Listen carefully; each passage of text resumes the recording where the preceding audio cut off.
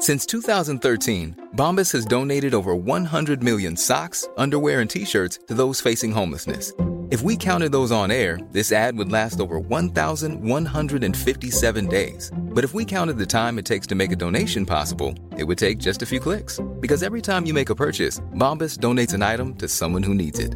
Go to bombas.com/ACAST and use code ACAST for 20% off your first purchase. That's bombas.com/ACAST, code ACAST. Say hello to a new era of mental health care. Cerebral is here to help you achieve your mental wellness goals with professional therapy and medication management support. 100% online. You'll experience the all-new Cerebral Way, an innovative approach to mental wellness designed around you. You'll get a personalized treatment plan from a therapist, prescriber, or both in a safe and judgment-free space. Your Cerebral therapist or prescriber will outline a customized plan with clear milestones along the way, so you can get to feeling your best. With Cerebral, you're not alone in your mental health journey. We're here to empower you to live a fulfilling life. So take that first step towards a brighter future and sign up today at Cerebral.com/podcast and use code ACAST to get 15% off your first month. Offer only valid on monthly plans. Other exclusions may apply. Offer ends July 31st, 2024. See site for details. You know, we do our best to stay out of media.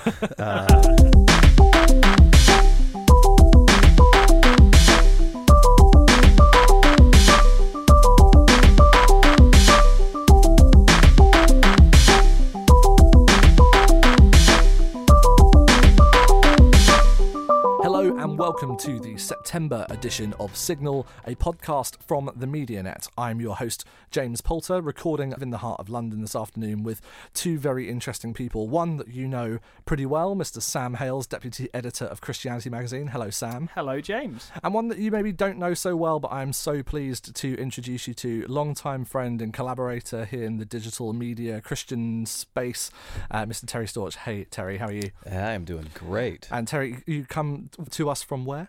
I am from Oklahoma City, Oklahoma, in the great states of the United States of America. And we won't do anything cliche around making you sing various musical ditties around that. But yeah, Terry comes to us as, well, you can better describe it to us, Terry. What is it that you do? What takes up your time during the average week? That is a tough question to answer, but I'll make it as simple as possible. I am a pastor at Life Church based in Oklahoma City, and I have the opportunity to lead all of our digerati efforts, which most would be more familiar with the YouVersion Bible app, and so had the opportunity to co-found that nearly 10 years ago now, and been a part of that, and then all of the other kind of digital and innovation elements of the church. Which spans a number of different facets, both inside the church and also platforms that you guys share out to the kind of the global church as well, right? Absolutely correct. Absolutely. So all of the resources that we give away to the global church all across the world, but down to the simple things of in charge of all of our IT infrastructure and all of those things as well. So if you plug it into a wall or it's digital in any way, I'm probably responsible for it. So a fairly large task there, and we're going to be getting into that in more detail coming up later on in the show as we begin to dig into the history a little bit around YouVersion, the Bible app, and all things to do with that with Terry coming up. But he's going to be joining us here for the whole episode, and we'll be going into the news review. But before I get into any of that, I need to tell you about something very important coming to all of you very soon, and that is on the 19th of October we will be gathering here in London for the next iteration of the annual conference run by the MediaNet, which is the Church and Media Conference, and it is going to be an absolutely fabulous time, because mainly, not just because Sam and I and Ruth, who's usually with us, will be there. Of course, that adds something to it which very few could ask for more of, but we've got some amazing speakers lined up, including people like Giles Fraser, who, as most of you probably know, as a journalist and broadcaster, but also the priest at St Mary's in Newington. We've got Sally Bundock from the BBC and Paul Carenza as well, an English comedy writer, who will also be joining us on the show in an upcoming episode. Myself, I'll be there doing a few things, and we've got many others besides, so we would love to see you there, and there is still time for you to get tickets for the conference. So go and sign up on themedianet.org. It's Thursday the 19th of October coming up, the Church and Media Conference. Please go and get your tickets now. Okay, moving on to the news review and a couple of interesting stories coming up, and we'll also be digging into a little bit of Terry's background as well. But first, I throw it over to Sam.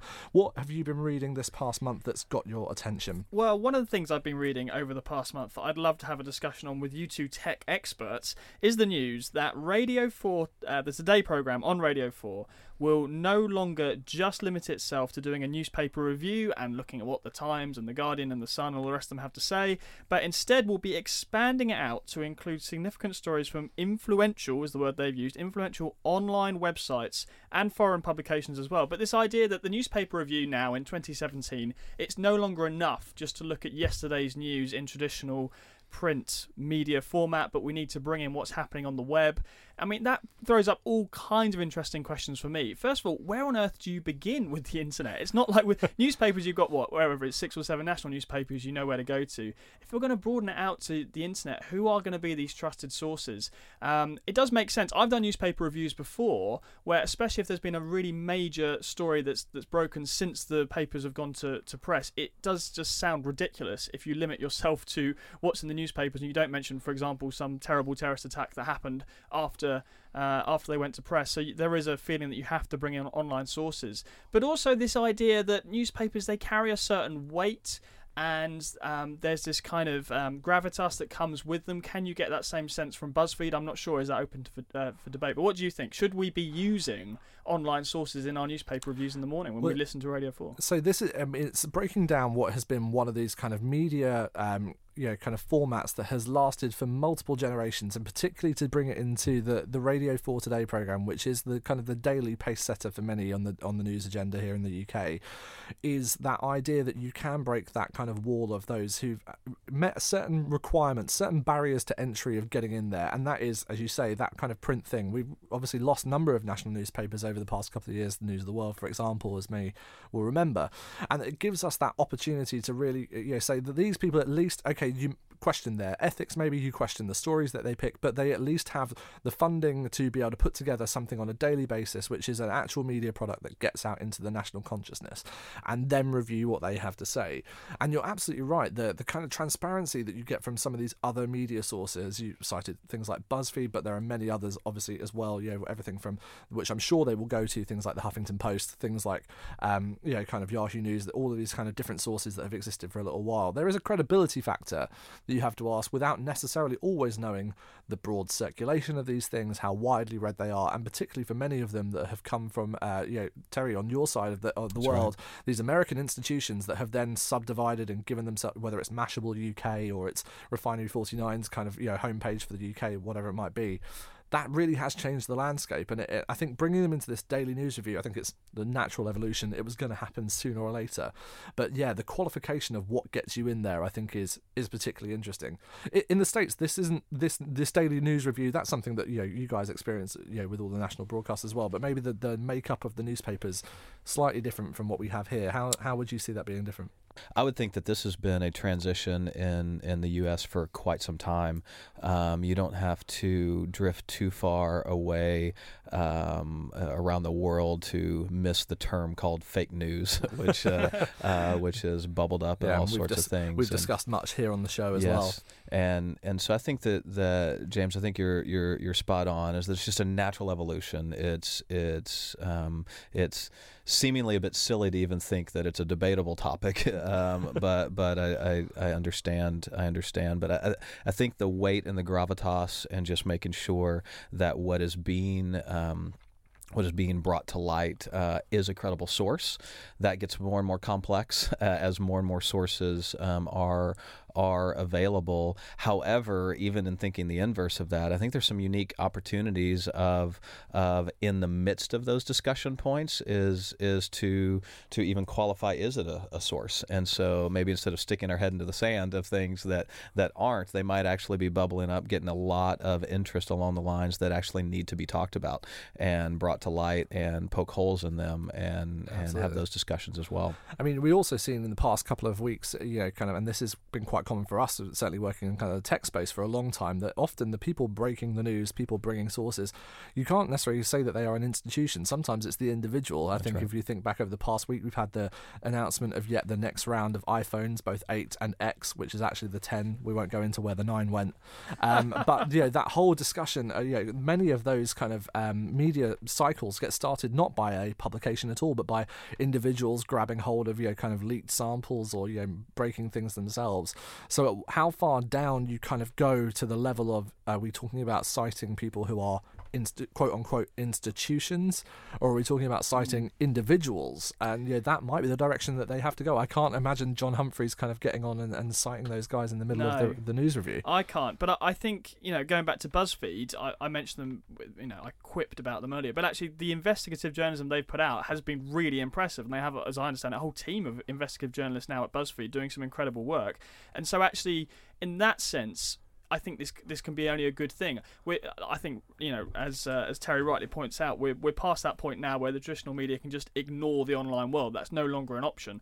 And so I think we will start to see more and more of this happening in slots like, the traditional newspaper review, the traditional media will be going online and saying, well, here's what's happening, because they're doing good work. But on the issue of bias, I wonder what's the difference, for example, between the Canary as a left-wing bias online source and the Guardian. Is one more biased than the other? Is one more trustworthy than the other? These are the sorts of interesting questions I think will open up as more and more online sources take over, and that's before you even broach the question of whether either of those things could be classed as fake news. Well, absolutely. I mean, if you make the comparison to the kind of this across the pond in the US and the dynamic there, you cite examples like the Canary. You could draw similar comparisons to things like Breitbart, where they are not only news sources, and again I use that term quite loosely in this instance, but they are also in some cases advocacy groups. They're also they very much have an agenda, and in many cases are far more vocal about that agenda than they ever have been.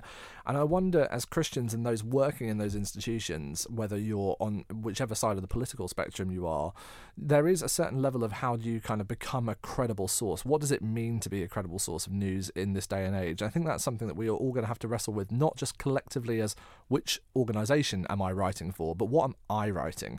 How do I show up in a way that means that if someone does want to use me as a source for the news review, as to be able to pick you out of the kind of collection of the other 100,000 journalists around the world that are writing about that story on that day, why should I be the one that gets picked with any kind of level of credibility rather than anything else? I think that's something that people are going to have to wrestle with on a day-to-day basis. What when you're thinking about the media, you guys have had an interesting relationship over at Life Church with the media over many, many years. That's right. How has that changed in terms of their attitude to you and the Bible app, and where that's kind of gone over that kind of 10-year period? We do our best to stay out of media, and we brought you right into the center here. This is the epicenter at this point. This is the epicenter, and so I'm on the wrong show. No, totally kidding. We really do. We try and stay in kind of a backhanded posture from that standpoint, and just do what we feel like God's called us to do. Obviously, with some of the things that have come through YouVersion and other things, is that it's very attractive, and a lot of people want to hear about those stories, and so we want to tell the story, and we want to share it. We want to share those pieces. The tension that always comes, and what you talked about, is that sometimes the media in and of itself can be very polarizing. And especially what I'm familiar with in the U.S. is that most media outlets have an agenda that they're carrying from a highest level, and that's the piece that we want to stay out of. And our agenda is never political, which unfortunately is where the U.S. media finds itself. And so that's our posture of normally trying to stay back out of that. Is that we tend to not want the Bible app or other things that we're doing to accidentally get affiliated with an agenda that was never our desire. So that kind of puts us in a posture of kind of stepping back from the media, because of that polarization, and those things is typically where we find ourselves. And I think this is the thing that is going to be really interesting to see as you begin to have to broaden out these choices, right? So as we talk about this idea of the newspaper review and then picking sources, broadly speaking, up until this point, the job has been done for most broadcasters having to do that segment. It's block and tackle kind of piece on most broadcast news, do the paper review, because it's really easy. You just pick all of the papers up and you go across them. But when you start having to be self-selecting about which of those sources to then bring to the fore, to actually bring up to that level, it's that same it's that same thing that all of us are wrestling there, that Terry's just explained around personal decision making, is that who makes that choice? Is it the editorial team? Is it the actual presenters that are going to go into it? Is it the guests that they bring in? And how do they, particularly the BBC, how do they maintain that kind of unbiased, balanced and fair kind of credo? I think that's going to be a real challenge. So going from talking about what we consume in the news to talking about Christianity in the news, this is a story that I picked up this weekend from The Guardian, which interesting to see them reporting on this. And this is under the headline, "Would You Adam and Eve It? Why Creation Story is at the Heart of a Major Misunderstanding." Now, interesting account here, basically based on a recent YouGov poll. I'm going to try and get the statistics right on this one. It was commissioned by the Newham University in Birmingham, and they found that 72% of atheists polled believe that someone who is religious would not accept evolutionary science. So they're talking about the built-in bias of atheists to believe that most other religious people would, be straight up seven-day creationists, no other kind of question around it. But in fact, what they found was that 19% of religious respondents in the same poll actually rejected Darwinism, thinking in favour of literal reading of the Book of Genesis. So flip that on its head, 80% of those people polled who are religious actually, were not kind of creationists in the most traditional sense. They, kind of were open to either interpretations or, kind of the Darwinian way of thinking. Now, one, that this is a subject of any kind of national newspaper interest, I still find quite fascinating in many ways.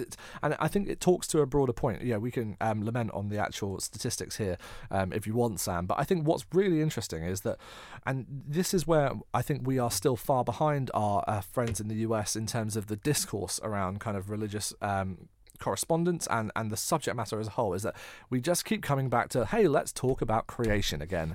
And I'm quite tired of it. I'm pretty sure there are other things that we can be discussing. What do you think, Sam? Are you surprised? Well, I agree with that to a certain extent. The wider issue that I keep coming up against is, I would say, amongst people like our good friend Ruth, who can't be here today, who would describe herself as a Christian apologist. She's on holiday a again. Superb Christian apologist she is. amongst Ruth and her friends, I think they're very well aware there's no conflict between science and religion per se. That's a very dumbed down way of looking at the world, and I completely agree with that. The problem is, on a more popular level, I still feel like the average non-Christian would say, oh, well, I can't be a Christian because science has disproved the Bible, or because what about the dinosaurs? As if what about the dinosaurs is a legitimate point to query the resurrection on. You know what I mean? It just seems bizarre. But I think there is often a kind of non-Christian fixation or assumption that somehow science has just disproved the entire faith. And that's what I find interesting, is despite amongst those who are perhaps just a little bit more switched on and kind of writing books on this from both sides of the aisle, by the way, not just Christians, but I think atheists as well would accept, hang on, this debate is being just dumbed down to this idea that science in general can somehow disprove religion, and that it's just not as simple as that. I think that's the problem we keep running up against. And sometimes I think the media doesn't help that. The media just perpetuates this kind of myth that there's this constant clash between science and religion. And again, it just isn't true. Yeah. Terry, do you think that you guys have gone beyond this at this point in the US around kind of, or is the national media still just fixated on this idea of all Christians care about is creationism? I don't know that our national media is fixated on anything except our president. So, well done. So I think we've got this solved, because we have other things that are taking more attention to it. It's definitely a bit of an undertone and a bit of a challenge, along those lines. I completely agree with your viewpoint of it just being dumbed down, and even that article to me seems a bit falling in line with just that. I would really be interested to know the questions that are asked, is because to say 80% that just seems like fake news to me. and it just seems like it's been so dumbed down to create a narrative that their agenda is about. And so that's a hard one for me to comprehend that. Yeah, well, somewhere buried in this article is the stat of only 9% of all Britons reject evolutionary theory, which again I think is still a very reductionist way of kind of looking at the subject. I wasn't massively surprised by that, because although in Christian circles you will find more people who would defend a kind of 7-day creationist view, I think actually even increasingly amongst evangelicals, and this is not a right or wrong thing, this is merely an observation, amongst evangelicals, certainly young evangelicals, there seems to be more of an acceptance now of evolutionary theory. It's more a kind of theistic evolution approach, which would say that this point of view would say that they think that science has more or less kind of proved that evolution beyond reasonable doubt probably happened, so it's just that God somehow guided this process, rather than us having to reject the science of evolution. Again, not a right or wrong judgment, just an observation. I think more and more evangelicals are becoming more comfortable with things like theistic evolution. So it didn't surprise me that figure, only 9% of the population would believe in a kind of literal 7-day creationist view that rejects evolution. I do think that is increasingly a minority view. What I'm also interested in, though, is this, and this is seems to be an undercurrent at the moment, and particularly if you look at some of the coverage around the recent, now upcoming release of the movie The Case for Christ, around the Lee Strobel book that is actually receiving some, I believe you blogged about it this past week or so, Sam, around kind of actual finally getting some pickup here in the UK, which I actually still find quite surprising that it's managed to make its way into mainstream cinemas here. That there is a slight undercurrent of this kind of apologetics kind of talk coming back up. We've obviously recently, we talked about Sam's rather detailed feelings about The Shack, and other such films recently. Detailed feelings. I leave the scrutiny up to you as critic extraordinaire. But the feelings around this kind of undercurrent of apologetics, kind of always ending up back in this kind of place of talking about creation, talking about science, but not often going to the kind of the more detailed kind of or nuanced opinion. I just wonder if we're just not ready for it yet still as a kind of predominantly increasingly secularist society. Again, I think Christians have are winning the argument on a very intense intellectual level. On a kind of higher echelons level, we are having those great, really important debates. But again, on a more popular level, I still think the average non-Christian just thinks that science in some way has disproved the Bible. And so actually I think it's our fault as Christians. We as Christians in our apologetics, perhaps we've just been speaking to the experts and haven't been speaking to people where they're actually at and getting the message out there on a kind of the God Delusion level. So the God Delusion was an incredibly popular book. Normal people who weren't intellectual or scientific seemed to buy it and read it and believe it. And so I think our apologetics, to counter some of those misunderstandings that somehow science has disproved religion, we need to meet people on that level. Going back to your point about The Shack and The Case for Christ, arguably that's why those films are a good thing, because they're watched by normal people who didn't go to Oxford or Cambridge but think that somehow science has disproved religion, and maybe that's a way in. I mean, just quickly on that point, although I was quite critical of The Shack, my understanding of The Case for Christ, I haven't seen it myself, but the production values are much better than the average Christian film. And although I didn't like The Shack, I would have to admit that the production values weren't as bad as I was fearing, again from a kind of typical Christian film. And not to be too harsh to Terry and his friends on that side of the pond, but the average Christian film production values, they just haven't been very good. And I think that might be changing. I hope it is changing, because I think then if you're a non-Christian going to see The Case for Christ, you're not put off by, oh, that's terrible acting, or that's just a ridiculous script. If those things are good, then you're more in a position where you're ready to be able to hear the arguments behind that film, and you're not just put off by how it looks. And Terry, you are close to some of these kind of things, and certainly you know some of these people in the communities. Do you think that there is finally an understanding coming through from both from Hollywood, but also from kind of these other places where people are trying to create this kind of content that has a spiritual message, that they actually have to get that quality point right now? Absolutely. Is that changing? Yeah, I think that there's been the appropriate shift in that direction to recognize the subpar quality that was rolling out was actually hurting the messaging, and I think that's heard loud and clear, and working hard along those lines. It's a tension and a challenge that I know, inside of that is because the film and all of that is that it's a money game, right? I mean, it costs a lot of resource to get in to get in that, and you've got to be funded really well, and you've got to do really well, and it's kind of a chicken and egg of that sense that industry has not done so well in the past. Is it's a big investment to get into to get into that and do that well, but it's loud and clear, and I think the right energy is there, and I completely agree with you is that we haven't done ourselves a service in some of the content that's released, but I do believe that we can improve that, and that the right people are focused on that and delivering some better content. It seems like the direction really is quite positive, and I compare it actually to Christian music. You don't have to go back too far, a few decades perhaps, to listen to Christian music, and it was just so far away from how the mainstream standard in terms of quality. Whereas now, arguably, I think a lot of Christian music is just as good, if not better, as what the mainstream's putting out in terms of the production values. And Christians have invested in things like making sure you record in a decent studio and pay the money to get a good producer. And, absolutely. And like you say, I think that's beginning to happen more with film, and that can only be a good thing. Just interesting as we're on to this kind of topic around the Case of Christ, so the YouVersion app, you're carrying a number of reading plans around the film right now, and I know the various partnerships in the past that we've kind of talked about with whether it comes to whether it's the Bible TV series on Discovery and on the History Channel and those kind of partnerships. How much do you think these are real cultural touch points that actually drive people to investigate faith more? Do you actually see a kind of trajectory into things like the app and reading plans off the back of those moments? Absolutely. I remember it was like yesterday when the Bible series launched, and we worked with Mark Burnett and his wife Roma, great partners of ours, and a few of us were sitting in a living room when that series aired at the very beginning, and there was kind of the call to action for get the Bible app.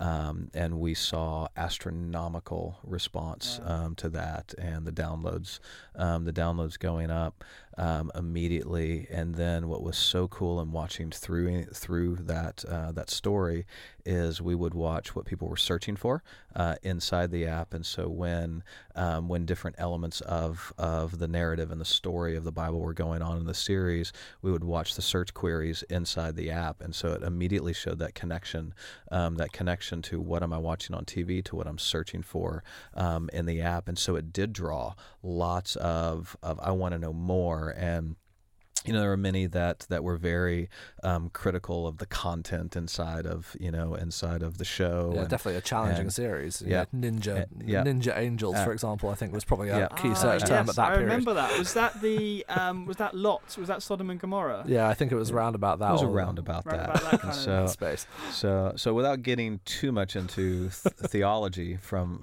those pieces, what we loved seeing is that at least what on screen was doing, it was driving of, I want to go learn more about that. Were there actually ninjas in the Bible? Yes, there were. So then at least drives them to the complete truth, to actually engage in that, and that's what we loved seeing. And we'll get more into it, but for us, it's all about engagement. It's all about getting immersed in God's Word on a regular basis, and that's what we like to see. We want to see people continuing to come back and back and back. And so we did see with that series, they're on a whole different topic. There are other things that we see. It's beautiful seeing the trends, but quite some time ago, during Whitney Houston's funeral, and the pastor who led that pulled out his phone to read scripture, we immediately saw a spike in our statistics at that very moment when that happened, is because someone was there, tweeted it, and then we just saw the impact from that. Same thing in America. We have this thing called football, the American football. No, you don't. That's going to be very controversial. I'm going to get emails about that. Yeah. But in Super Bowl, we've got multiple things when you've got jerseys pulled off and you got scripture on, and we see stats. We see our stats go up. It's like, what is that? Wow. And so there's definitely a correlation that we absolutely see of what people are watching on television, that they want to go learn more about what that is. And we see that in the Bible app with our statistics and usage. So we definitely see a correlation. Well, I think this is going to be really interesting of whether or not the Case of Christ manages to do it, or whether it's going to be the next year kind of Beyonce track, whatever that might be. Introducing Wondersuite from Bluehost.com. Website creation is hard, But now with Bluehost, you can answer a few simple questions about your business and get a unique WordPress website or store right away. From there, you can customize your design, colors, and content. And Bluehost automatically helps you get found in search engines like Google and Bing. From step-by-step guidance to suggested plugins, Bluehost makes WordPress wonderful for everyone. Go to bluehost.com/wondersuite. Hey, Dave. Yeah, Randy? Since we founded Bombas, we've always said our socks, underwear, and T-shirts are super soft. Any new ideas? Maybe sublimely soft. Or disgustingly cozy. Wait, what? I got it. Bombas. Absurdly comfortable essentials for yourself and for those facing homelessness. Because one purchased equals one donated. Wow, did we just write an ad? Yes. Bombas. Big comfort for everyone. Go to bombas.com/ACAST and use code ACAST for 20% off your first purchase. Millions of people have lost weight with personalized plans from Noom. Like Evan, who can't stand salads and still lost 50 pounds. Salads generally for most people are the easy button, right? For me, that wasn't an option. I never really was a salad guy. That's just not who I am. But Noom worked for me. Get your personalized plan today at Noom.com. Real Noom user compensated to provide their story. In 4 weeks, the typical Noom user can expect to lose 1 to 2 pounds per week. Individual results may vary. The pop phenomena, it has the ability to push people into take up a reading plan. That's a cool thing, and I just want to know how you have the inside track on what Beyonce's about to release. Hey, look, some of us have to be in the know. This is James we're talking about. I like to keep my connections close to my chest, but if you would like to know some of them, then you can do something for me, which is, as I mentioned at the top of the show, come and meet us in person at the conference coming up in a couple of weeks' time. And after the break, we'll be coming back to talk a little bit more with Terry about his journey with the Bible app and what it means in today's culture, plus an exclusive about something new coming to the app in just a couple of weeks' time.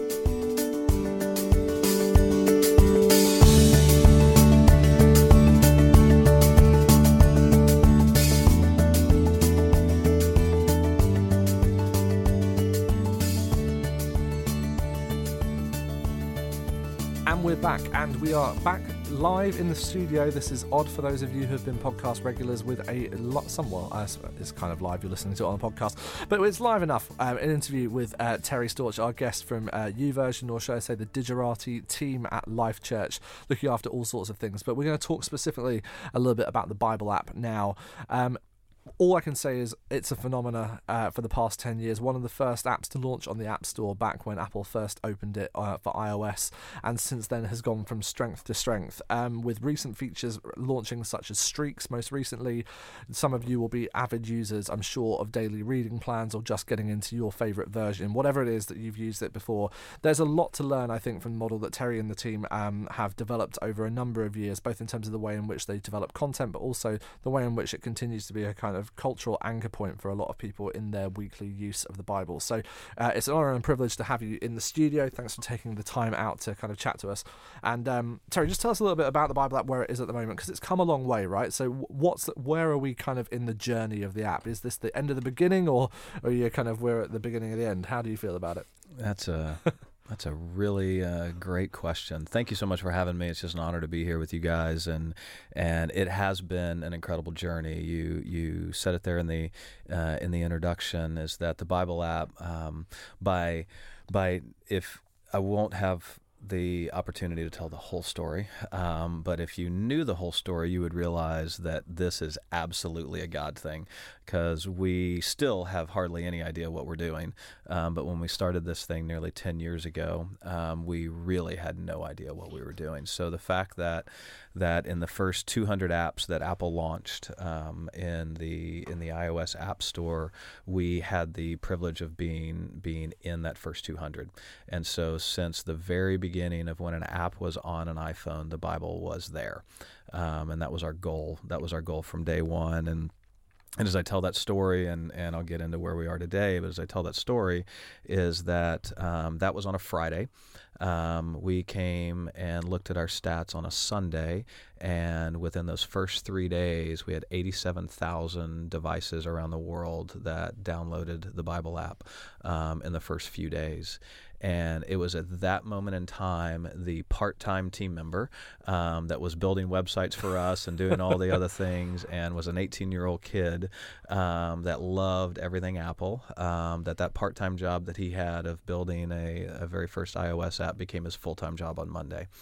And the fast forwarding of that story, 87,000. Now I have it right in front of me live. I see the numbers ticking. So as people are listening to this, they're downloading it. 287,117,313, 14, 15, 16, 17. So at an uptick at about 5 million, 5.5 million a month, new devices globally being installed. And that's where we are today, and it's just a beautiful thing. So. And of course, it's not just the amount of people that are downloading it to you guys, but obviously there's a lot. One of the most engaged with applications as well on the App Store, I think is fair to say. I mean, people are in there a lot of the time, right? I mean, what kind of things do you see in terms of the habits and behaviors, and how have those changed? So I'm so glad you bring that up, and I know that you mentioned streaks at the beginning, because these are big, fun numbers to talk about. We celebrate them. They're all over our offices, and that's what most people want to know, because those are the big numbers that we celebrate. Internally, our goal is really, really simple. Our goal is to engage people in God's Word regularly, and so the big numbers of installs are important is because you need to have access to the Bible. But we actually believe that the biggest problem is not so much access, it's engagement.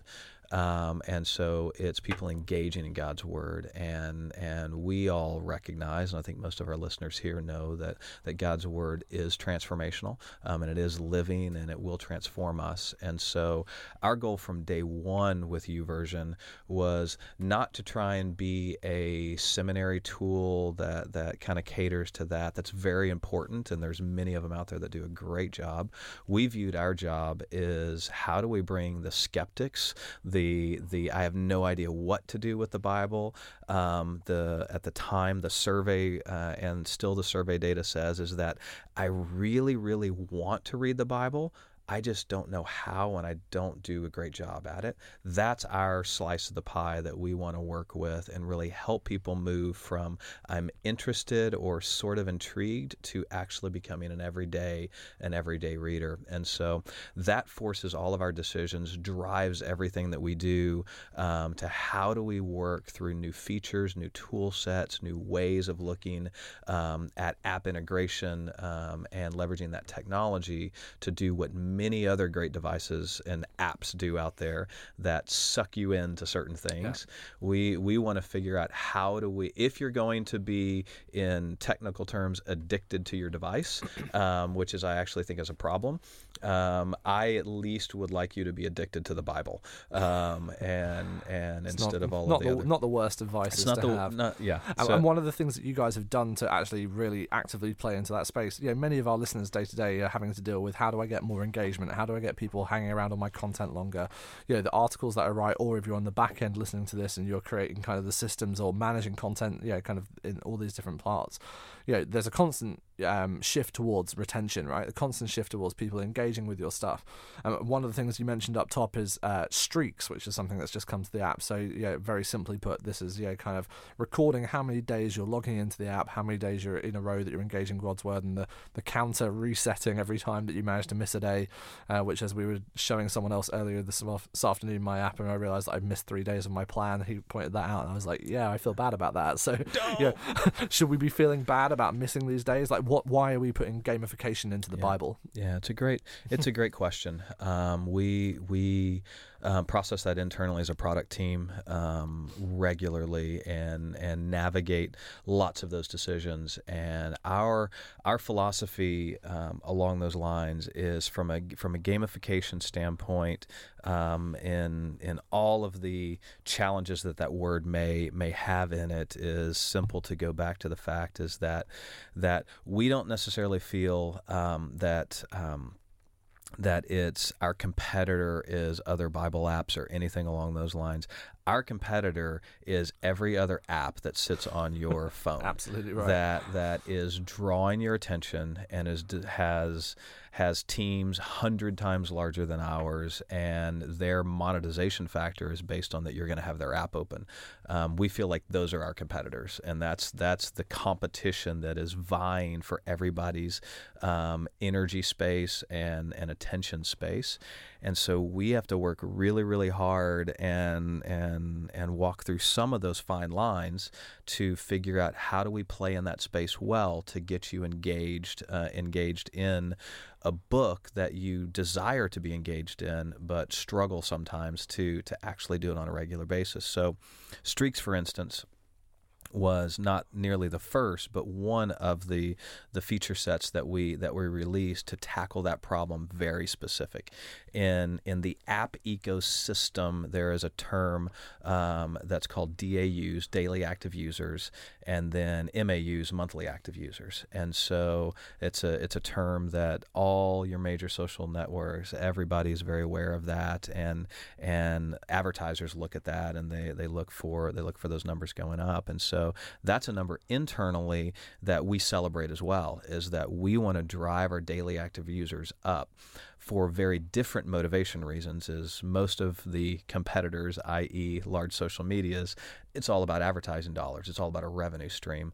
For us, it's all about a heart issue. It's all about getting people engaged in God's Word on an everyday basis. So daily active usage is very, very keen to us. We look at that at a macro scale, we look at that at a micro scale, and Streaks was very much specifically launched to impact our DAUs and to drive that. And you know what's happened? It's driven it up. I'm pretty sure it has.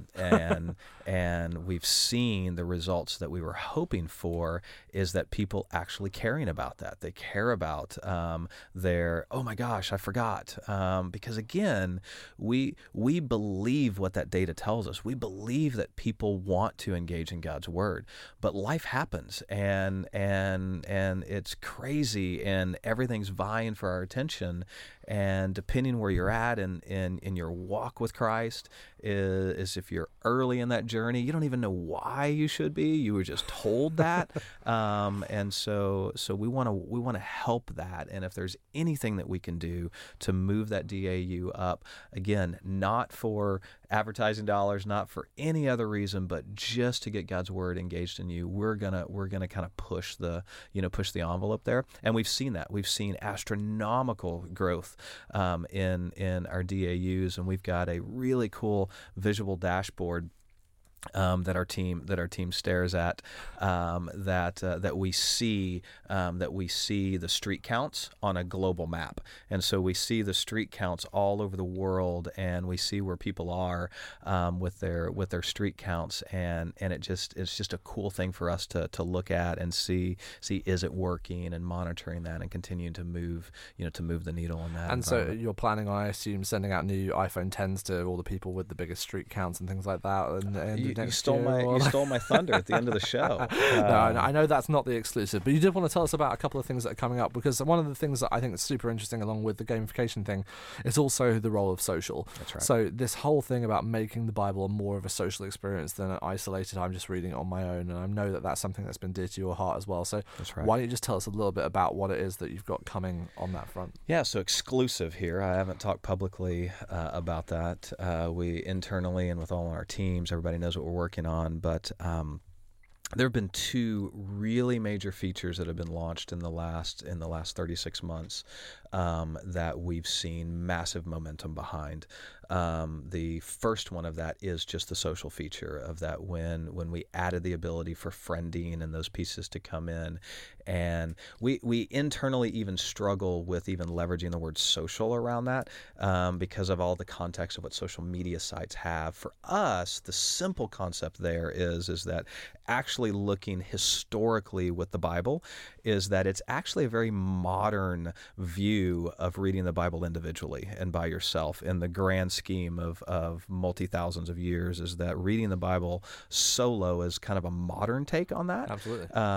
But historically, you would see that would happen in community a bit more. And so that's one of the things around social for us in launching that, is that we wanted people to be able to engage in God's Word in community and have that conversation around the Bible. So that was the social side of it. Friending side came along with that, but then plans. When we released plans, which was, it's the highest usage function inside of our app, because I actually think that's what helps people take a lot of complex things. I don't even know where to start, I don't even know what to do, and really simplify that and allowing me engage in daily readings. And so we're not that smart, and so what we decided to do is, like, what are the two areas that have the biggest momentum and the biggest movement forward, and what would it look like to bolt those together? And so a feature that's coming in the coming weeks, I'm not sure when the show's going to launch, but in just a few weeks we'll be launching. It's called Plans with Friends. And what it just simply on the term allows people to do is to jump inside the Bible app, start a plan. You can still do a plan by yourself and stay by yourself. And what most people realize they can do is that can be a private, and so it wouldn't even show up in your feed, inside, or it can be a public plan to your friends. But the new feature that's launching is I can invite a group of friends with me and do the Bible reading together. I have an alpha build on my device right here and looking at it, and if anyone here is a normal Bible app user, you'll know kind of how that day works, and that you're going through it and you have your reading. One thing that we added at the end of every single day is a component called Talk It Over. And so now, after I'm done reading my devotional and my word, is that the interface prompts me to discuss it. So what did I read today? Did God speak to me today? Was there anything that just jumped out of this? And it encourages me to discuss that. And then that's just in that group of friends that I invited to that reading plan. So for instance, I've got one in my beta build here that's just with my family. So I've got a 16-year-old daughter, 13-year-old daughter, and my wife. And we have the ability to do a plan together as a family. So every day we're in God's Word together, and we're discussing that inside the Bible app, just creating that conversation. We see a big use case of this in groups. Churches have small groups. Absolutely. And groups and courses and everything else. Courses and those things. So it can be as small as a husband and a wife, or just a accountability group of a couple guys doing it, to as broad as a larger group to be able to do that together. And so that's a feature that'll be launching in the next couple of weeks. That's super exciting. And the platform has grown, as you mentioned, those numbers up top, significantly in that time. There must have been a tipping point moment for you along the way where you went from going like, this is something we're trying, and obviously that opening weekend, that 87,000 or so of that first weekend must have been a kind of, that rang some alarm bells. But what was the point when you felt like you'd gone from a stage of doing something that felt like it was in beta, it was very early days, to suddenly like, oh, we have something here. Like this is going to be part of like our legacy for the church, because it's something that's globally shifted the way in which people engage with the Bible on a day-to-day basis. So that will be part of your legacy and the team's legacy. When did that begin to sink in, or has it yet? Yeah. We know that God is ultimately the reason that this exists, and so there's a humble posture that comes with it. So even answering that question of a legacy is hard, because it makes me feel like, and it makes the team feel like, this is ours and that we did it, which is just hard for me to even see it that way. Is that what we talk about is. And what God has blessed through all of this is that we don't take it lightly. We steward that well, and we try and make all of the appropriate decisions. We try and resource it well. We try and in all these product decisions, none of those are ever taken lightly. I mean, we are really processing what's the right thing. So we don't take this lightly, but we also at that same time have the term is that we don't take it we don't hold it tightly, and so we're very open-handed, is that the YouVersion Bible app would not exist today without amazing coalition of partners. If we did not have the right partners with the Bible translations that come alongside and believe in getting God's Word out, we wouldn't exist. If we didn't have the 1,600 partners with the reading plans and that growing, we wouldn't exist either. And so we don't hold that tightly, and so we don't believe it's ours. So there's absolutely truth that the legacy is going to live on and all of those things. But my prayer through all of that is that that legacy is through every partner, every Bible society, everyone that's been a part of seeing this, is that it's a collective celebration of it's God's Word. And we're just stewarding the actual app that sits on your phone. And we also recognize, and we don't have time for this, is that it's an app today, but we're also not locked into we are all about people engaging in God's Word. God's Word right now is accessible on a mobile device, and that's what we see. But that methodology, we're not locked into.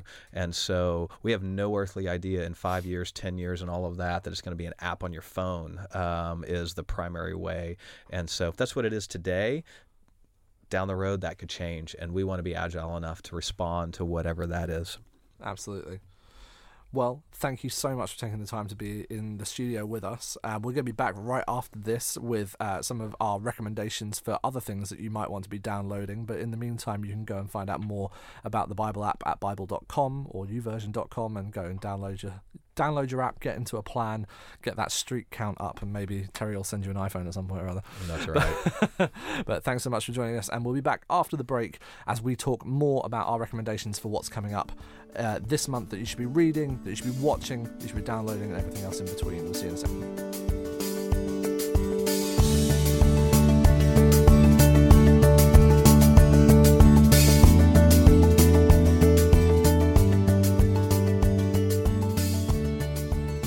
We're back with the playlist, a strong, digitally focused, downloadable assortment of goods that you'll enjoy. Okay, first, Sam, over to you. Something that you are excited to recommend to the listeners this month. What have you got? Well, I watched an amazing documentary this month. What a surprise. How dare you? I've recommended music on this programme before, and podcasts for that matter. Very true, but you are a bit of a docu junkie, I think am. would be the I word. make no apologies for it. And the really interesting thing about this one, it's called Icarus. It's on Netflix. I'm not a sporty kind of guy, really. I don't know much about the sporting world, but this documentary gripped me. And it was 2 hours long, which is a long time these days to sit down and just watch something. But it absolutely gripped me. It's all about this guy called Brian Fogel, even. That's definitely not the right different Fogel. Different Fogel, who was an amateur cyclist, and he was kind of inspired in a bad way by Lance Armstrong, who, as we all know, got found out for his doping. He thought, well, on an amateur level, if I inject the right stuff, can I be a better cyclist? And he gets in touch with this Russian doctor, who's quite a high-level Russian doctor, and they end up Skyping. And what's brilliant is they film this whole conversation, and this Russian is basically telling him what to inject.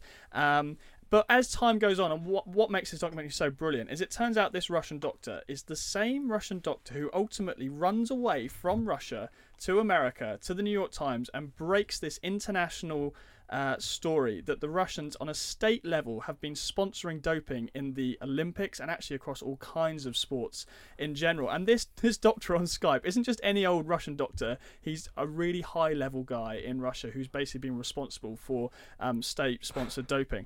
And just the way they managed to capture this entire story in a documentary is absolutely incredible. I don't really want to say too much more about it because so much more happens in the documentary. I'm not going to spoil it. Don't give it away. But it's well worth checking out on Netflix. It's called Icarus. Okay, Icarus on Netflix. Go check that one out. Terry, you might have a recommendation or two for us. I'll do two. I'll do two really quick. I have my phone open, and what are my most used apps? And you may have talked about this one in the past, but one of my favorite apps is called Pocket. So Pocket is an app where it's my reading list. So anything as I'm surfing the web, looking at certain content, and I don't have the ability to read it right then, I send it to my Pocket. And so it becomes an archive list of things I'm really interested in reading. reading, which happens for me a lot. I consume a lot of content, so I really, really like Pocket. Another thing for me is consuming content is books, and I think you might have something here in a moment about it. So I'm going to throw out a book, but it's in audiobook because I love Audible, and it goes back to not so much doping, but from a sports standpoint. There's a book called The Captain Class, which is a really interesting book of what a journalist came to find out the best qualities of a leader, and what would he find in sports that kind of determines the best leader. Captain Class is a really great book. But my favorite book in probably this year that I have listened to and read is by Mel Robbins. It's called The 5-Second Rule. The 5-Second Rule by Mel Robbins. I highly recommend. It's a super practical way to improve your life. And in 5 seconds, can you tell us what the rule is, or does people have to go and read that? 5, 4, 3, 2, 1, act. Stop sitting on whatever you're thinking about, because if you're waiting for the right feeling to do something, you're never going to feel like getting out of bed. You're never going to feel like going to the gym. You're never going to feel like doing something hard. So at a super high level, it gives you a practical, tangible ability to take things from, I've always wanted to do that. I've always wanted to develop this habit. I've never figured out a way to do it. How do I act on it? The 5-second rule. Love that very much. And as we were talking about books, as you mentioned, that is one of the ones that I would recommend going and checking out on a other app that I'm going to recommend this month. Going into the app theme here, but these are, it's an app show today. We've got, Terry here. We're talking about the Bible app. So other than downloading those ones, I would also recommend to you something called Blinkist. Now, Blinkist is a really interesting platform. They basically do the work of distilling all of these amazing non-fiction books out there in the world for you, whether it's some of them are Christian theological books, some are kind of the more pop psychology kind of space, some of this kind of whole area of behavioral economics, distilling it down into kind of 15-minute readable or listenable versions of those. So kind of stripping out some of the amazing case studies, kind of distilling the key arguments and then turning it into new apps. So it's called Blinkist. Go and try that one out. And if you want to get started on Blinkist, a book that I would recommend to you as well to get going on is something I've been reading this month, which I think is absolutely phenomenal, called Radical Candor. And if you've not read Radical Candor, it is all about this way of presenting yourself in kind of a leadership way and being really real with people, but also caring about them super compassionately. I think if you are in a leadership position, either in the church or in business, that is one for you. So go check that out. Radical Candor. It is just, phenomenal book, and go check that out on Blinkist. So, all that to say, we've got lots of cool recommendations for you, but the thing that we cannot recommend more highly than anything else is if you want to come and dig into these subjects and more, please come and join us at the Church and Media Conference on Thursday, the 19th of October. You can still get your tickets if you're listening to this now over on Eventbrite, or you can find out more on themedianet.org. So that's the 19th of October. Go and check out the conference, and we hope to be seeing you there, where Sam, Ruth, I, and many others will be. Many others that aren't on the podcast now, but we'll be in future episodes, because we're going to be recording a bunch of interviews there. We're going to be catching up with a bunch of our contributors from past episodes and doing a few special things there on site. So if you're around, you may get a microphone shoved in your face. But if you're listening to this, you're probably used to that anyway, so that's all fine. If you want to connect with the MediaNet, you can do that in several ways. You can give us feedback, you can ask us questions, and you can get in touch with us. First place might be to do that over on Twitter, and you can reach each of us individually. I'm at James Poulter, Sam at Sam Hales, and Terry, you can reach at Terry Storch over on the Twitter. So go and ask questions there, give feedback on the show, and you can also find out more about the MediaNet. Follow at the MediaNet on Twitter. You can also get in touch with us on Facebook and join the Facebook group if you're not part of the church, the Christians in Journalism, Christians in the Media, Facebook group. Go and join that as well. That will give you a bunch of connections. We've seen loads of you joining into the group there and starting new discussions, just sharing what you're up to, and taking prayer requests, all sorts of things there. So go and do that too. See, so many things you can get involved with. You all get it by just listening to the podcast here. Thanks so much for taking the time to join us on this episode of Signal. Thank you very much to Terry for joining us. Thank you for having me. You're most welcome, and thanks again to Sam for always standing by with something interesting to say. You're very welcome. Well, yes, you are. Very good at that. I've been James Poulter, and we will see you next month here on Signal from the MediaNet.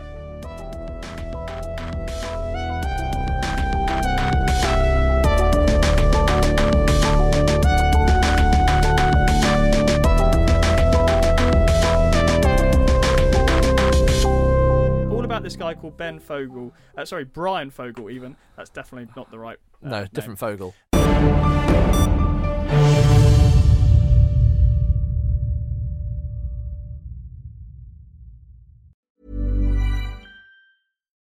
Botox Cosmetic, out of botulinum toxin A, FDA approved for over 20 years. So, talk to your specialist to see if Botox Cosmetic is right for you. For full prescribing information, including boxed warning, visit BotoxCosmetic.com or call 877-351-0300. Remember to ask for Botox Cosmetic by name. To see for yourself and learn more, visit BotoxCosmetic.com. That's BotoxCosmetic.com.